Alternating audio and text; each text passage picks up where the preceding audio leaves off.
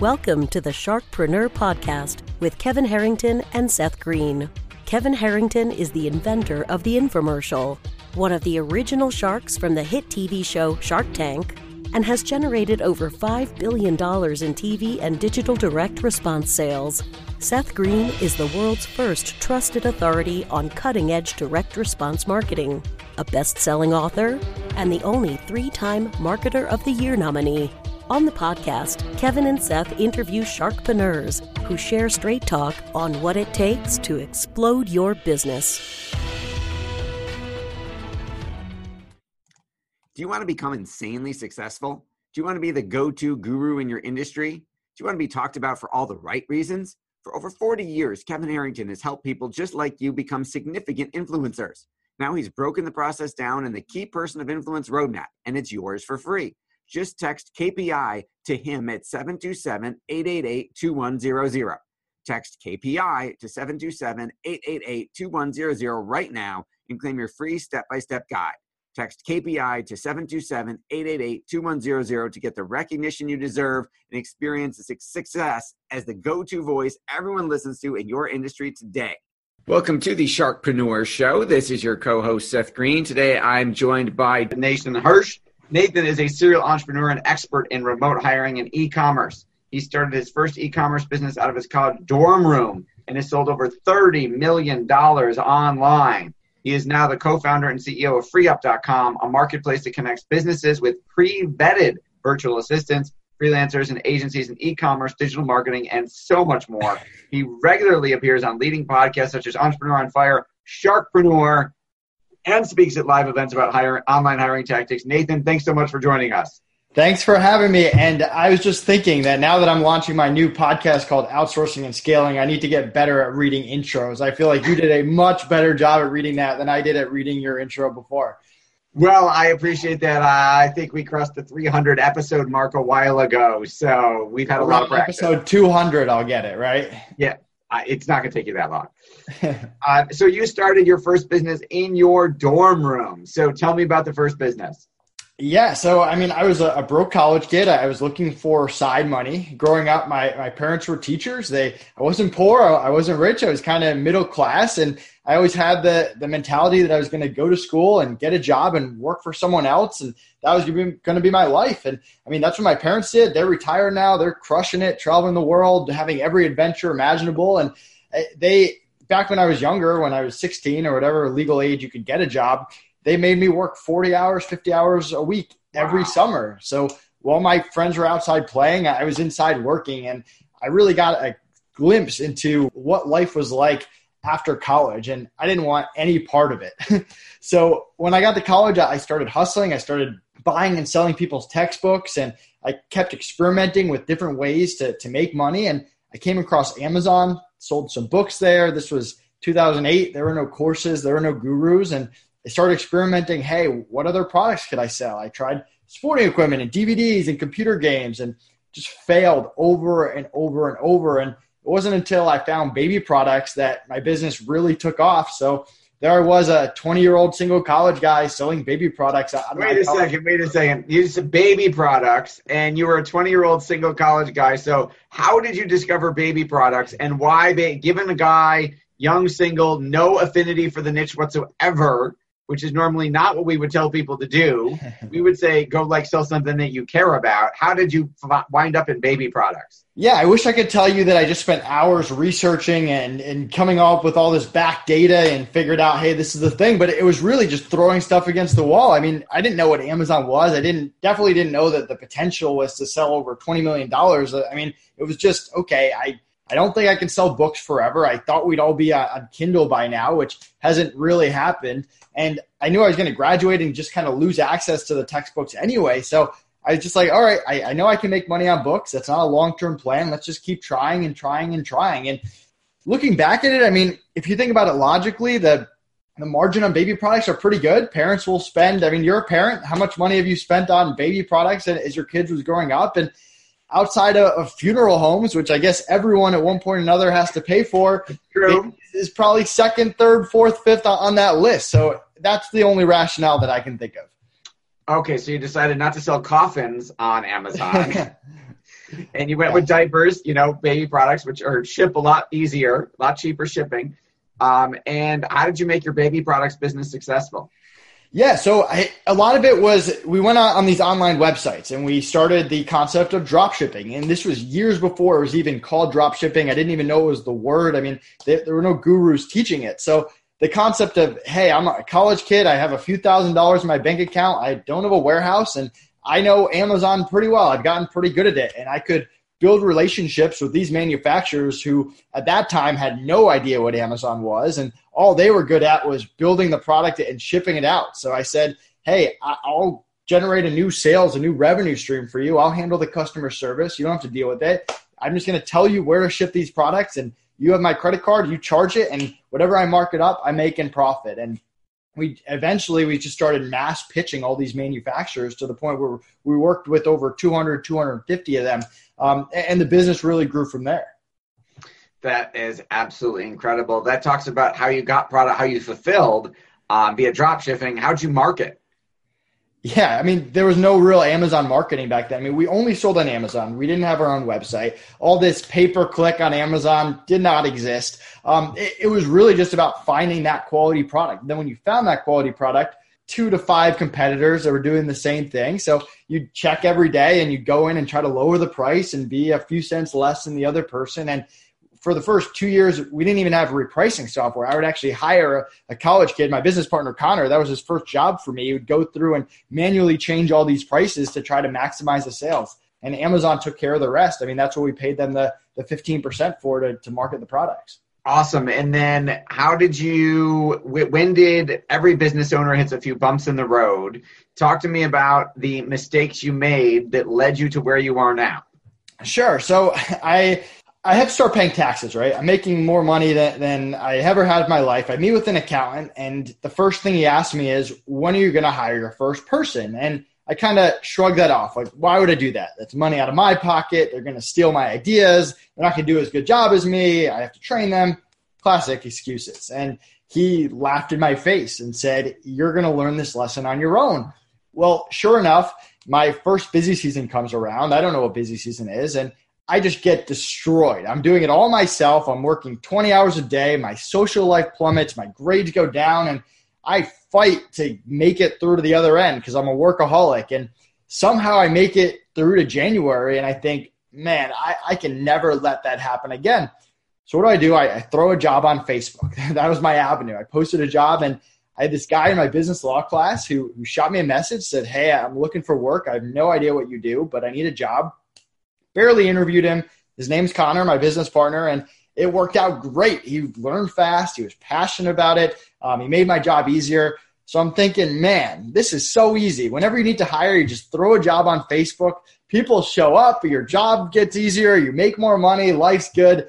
And I proceed to just make bad hire after bad hire after bad hire. And that's really when I learned the lesson of, how hard hiring is. Hiring college kids, super unreliable.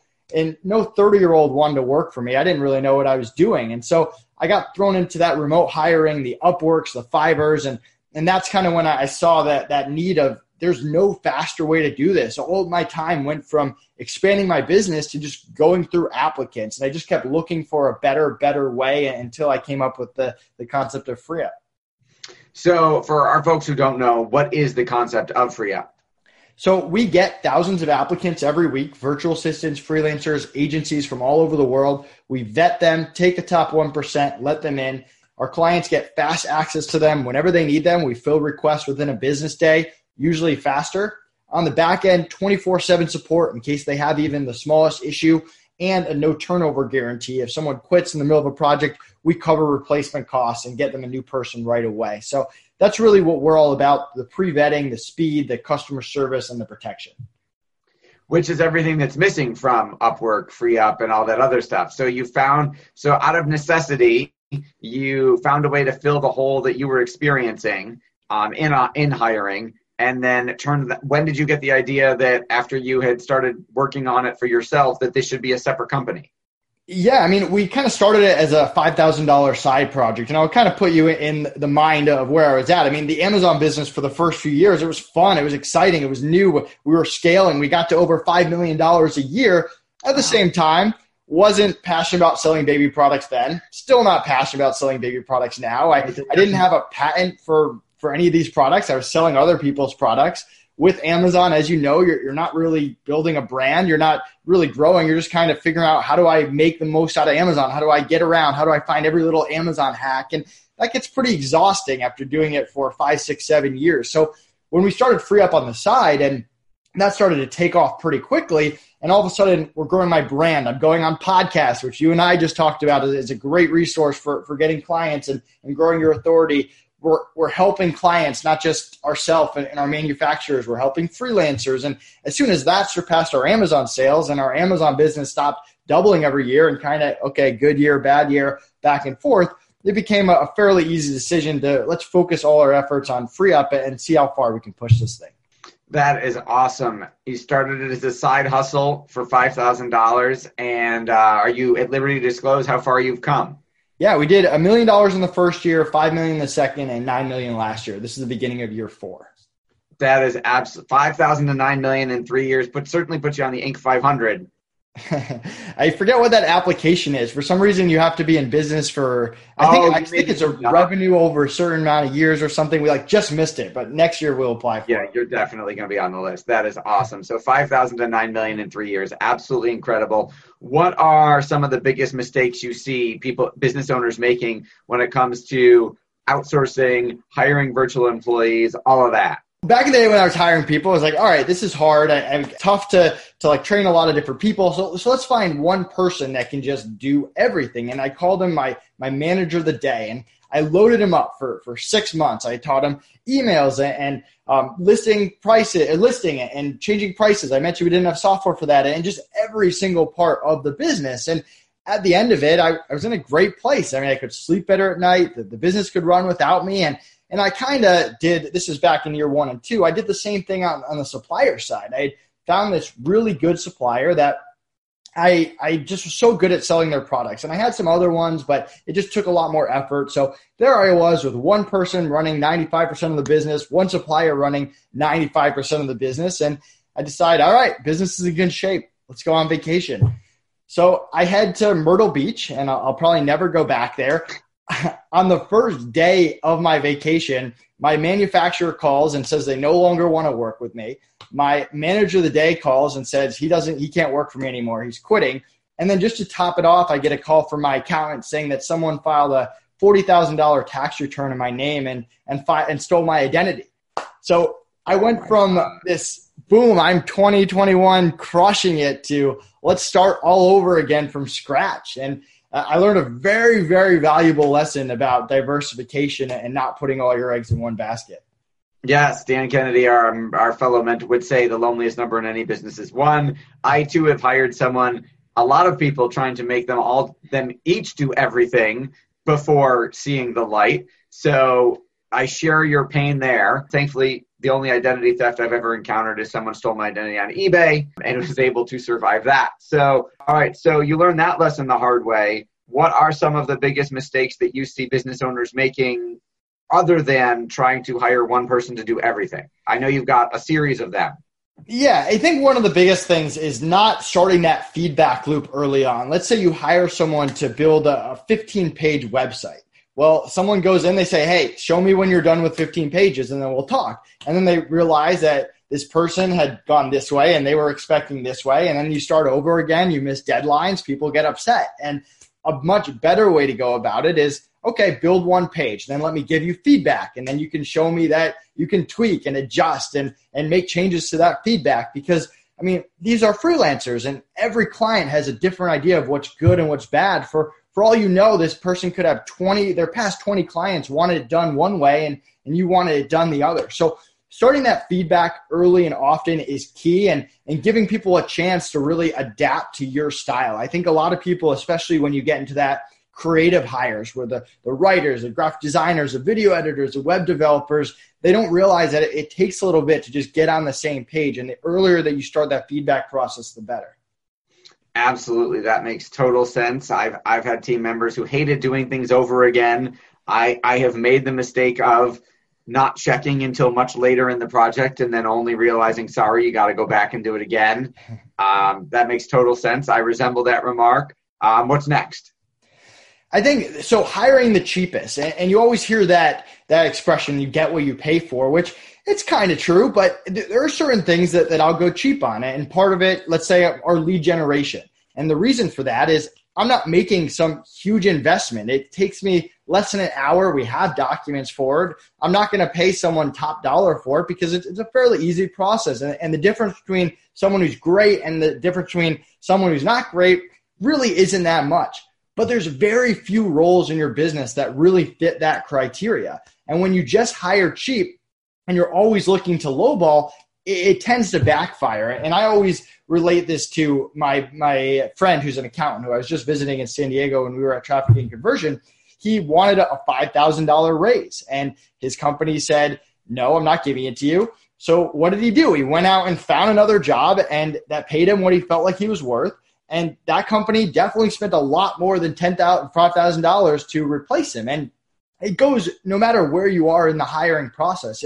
If someone wants $20 an hour and you say, hey, I'll offer you 15, they might take 15 because they need a job right then and there, but they feel like they're worth 20. And the second they feel like they get a job offer for 20, they're out the door. So if your budget is X, find someone who's willing to work at X. And that is such a lesson that I learned just trying to get that best deal as an entrepreneur. We're all kind of programmed to do that. It really doesn't work when you're hiring people and just lowballing people or just hiring the cheap of the cheap.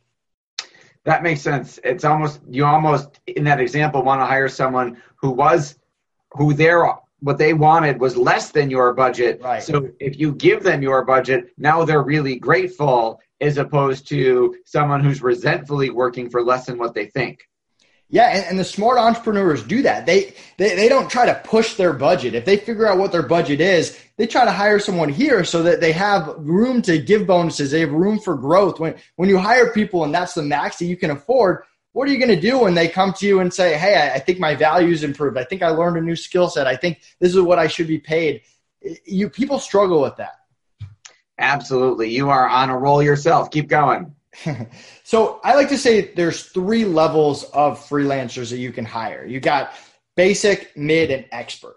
So basic level freelancers, $5 to $10 an hour, non-US, they're followers. They might have years of experience, but they're there to follow your systems, your processes, customer service, data entry, Excel work. I mean, the way that you do customer service is not going to be the same way that I do customer service. So they're really there to follow your process. Mid-level people, specialists, graphic designers, bookkeepers, writers, they're there to do that task at a very high level. You're not teaching a graphic designer how to do graphic design, but they're not consulting with you either. They're doers. And what a lot of people struggle in here is they're trying to either teach or they're trying to get advice when really they're there to do, and they're trying to get those projects done. And then you got the experts, the 20 and up, the high-level freelancers, consultants, agencies. They bring their own strategy, their own expertise to the table. They can execute high-level game plans. They can project manage. They have years of experience. So a big mistake, and this is probably the biggest mistake, is people just hiring the wrong levels here. They'll go to a basic level person and say, I don't know how to run Facebook ads. Go run my Facebook ads. Or they'll go to an expert who really should be using their own strategy, and this person has had a lot of success doing their strategy, and they say, hey, I have a strategy. I want you to implement this. And that's where that clashing starts. Or they go to that mid-level, like I said before, and they're looking for strategy or they're looking for a follower. And keep in mind, these are real people. They don't always fit into perfect levels, but you should know whether you're looking for that follower, that doer, or that expert. Awesome. Follower, doer, expert. I got plenty of notes. What else do you want? Can you share with us about the online hiring process? Because obviously, how many virtual assistants, virtual employees has FreeUp contracted with over your 3 years? Yeah, so we don't offer employees. We have virtual assistants, freelancers, and agencies. We've got about 2,000 on the platform right now. And that was 2,000, and you said that was the top 1%. So does that mean 200,000 have come through and failed?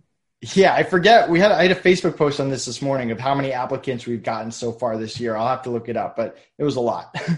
It was a lot. All right. We got 4,000 applicants a week to get on our platform. Wow, that's incredible. What is your vetting process? So we vet people for skill, attitude, and communication. And this is one of those things that it falls into the mistake, because back in the day, I used to only hire people for skill. I'd find someone with a great resume. Maybe they have 5-star reviews on these different platforms, or they got some references. And a month later, I was like, wow, that sucked. That was an awful hire. But how could that happen when this person was so talented? And we realized that skill is just one part of the equation. And the other part is the attitude and the communication. So with skill, we look for people who, they don't have to be a 10 out of 10. They could be an 8 or a 7 or a 3 when it comes to skill, but they have to be honest about what they can and cannot do, and they have to be priced accordingly. And we put people through different skill tests. If they're a graphic designer, we look at their portfolio. If they're saying they're an Amazon expert, we have Amazon questions. And before we add a new skill test to our platform, we make sure that we have skill tests in place to vet the different levels in that particular skill set. For attitude, we want people who are passionate about what they do. If I hate bookkeeping and I'm hiring a bookkeeper, they need to love bookkeeping as much as I love being an entrepreneur. We want people who can take feedback. That's one of my biggest pet peeves, when people take feedback personally. People who don't get aggressive the second that something doesn't go their way. I always say that not every client is rainbows and butterflies. There's going to be some clashing. And if you can't handle it in a professional way, not 80% of the time, not 90% of the time, but 100% of the time, I mean, you're in a service-based business. If you yell at the person at McDonald's, they shouldn't yell back at you. That's just kind of how life works. And the flip side is the communication. We have 15 pages of communication best practices that they have to memorize and get tested on. Stuff like responding within a business day, making sure they get on the same page right from the beginning, obviously speaking English at a high language, hitting deadlines, how to handle emergencies, stuff like that. So it's really that full combination of skill, attitude, and communication. And you've hired a lot of people. It's very rare that you get to the end, you're like, wow, that person had the exact skill set that they said they did. Their communication was great, the best attitude, but they were a terrible hire. That very rarely happens. Yes, everyone who I have said all those wonderful things about is still working for us. Exactly. All right. So where do business owners go who want to learn more about your process? How do they take advantage of what you have to offer? Yeah, so go to freeup.com with 3 E's, create a free account. We'd love to have you. Mention this Facebook Live. If you're creating a new account, get a $25 credit. If you're live streaming in our Facebook group, obviously you're already there, but if you're outside our group, join our Facebook group, Outsourcing Masters, and definitely check out the Free Up YouTube channel and the Free Up blog. We're actually launching a new show that will be a podcast called Outsourcing and Scaling with Nathan Hirsch, so definitely check that out.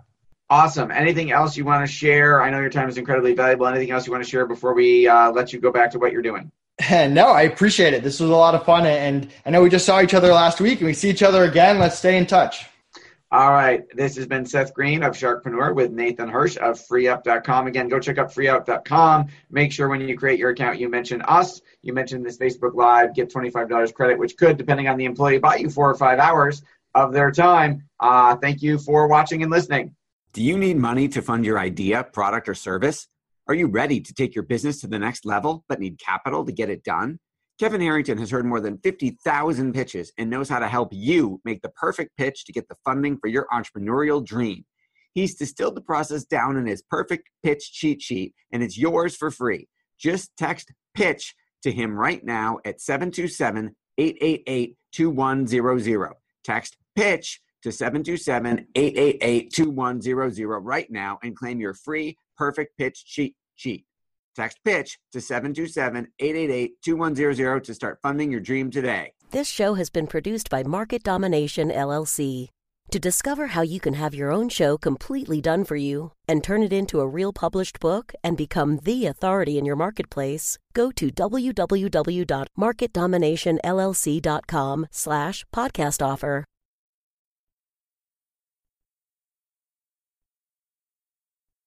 This podcast is a part of the C-Suite Radio Network. For more top business podcasts, visit c-suiteradio.com.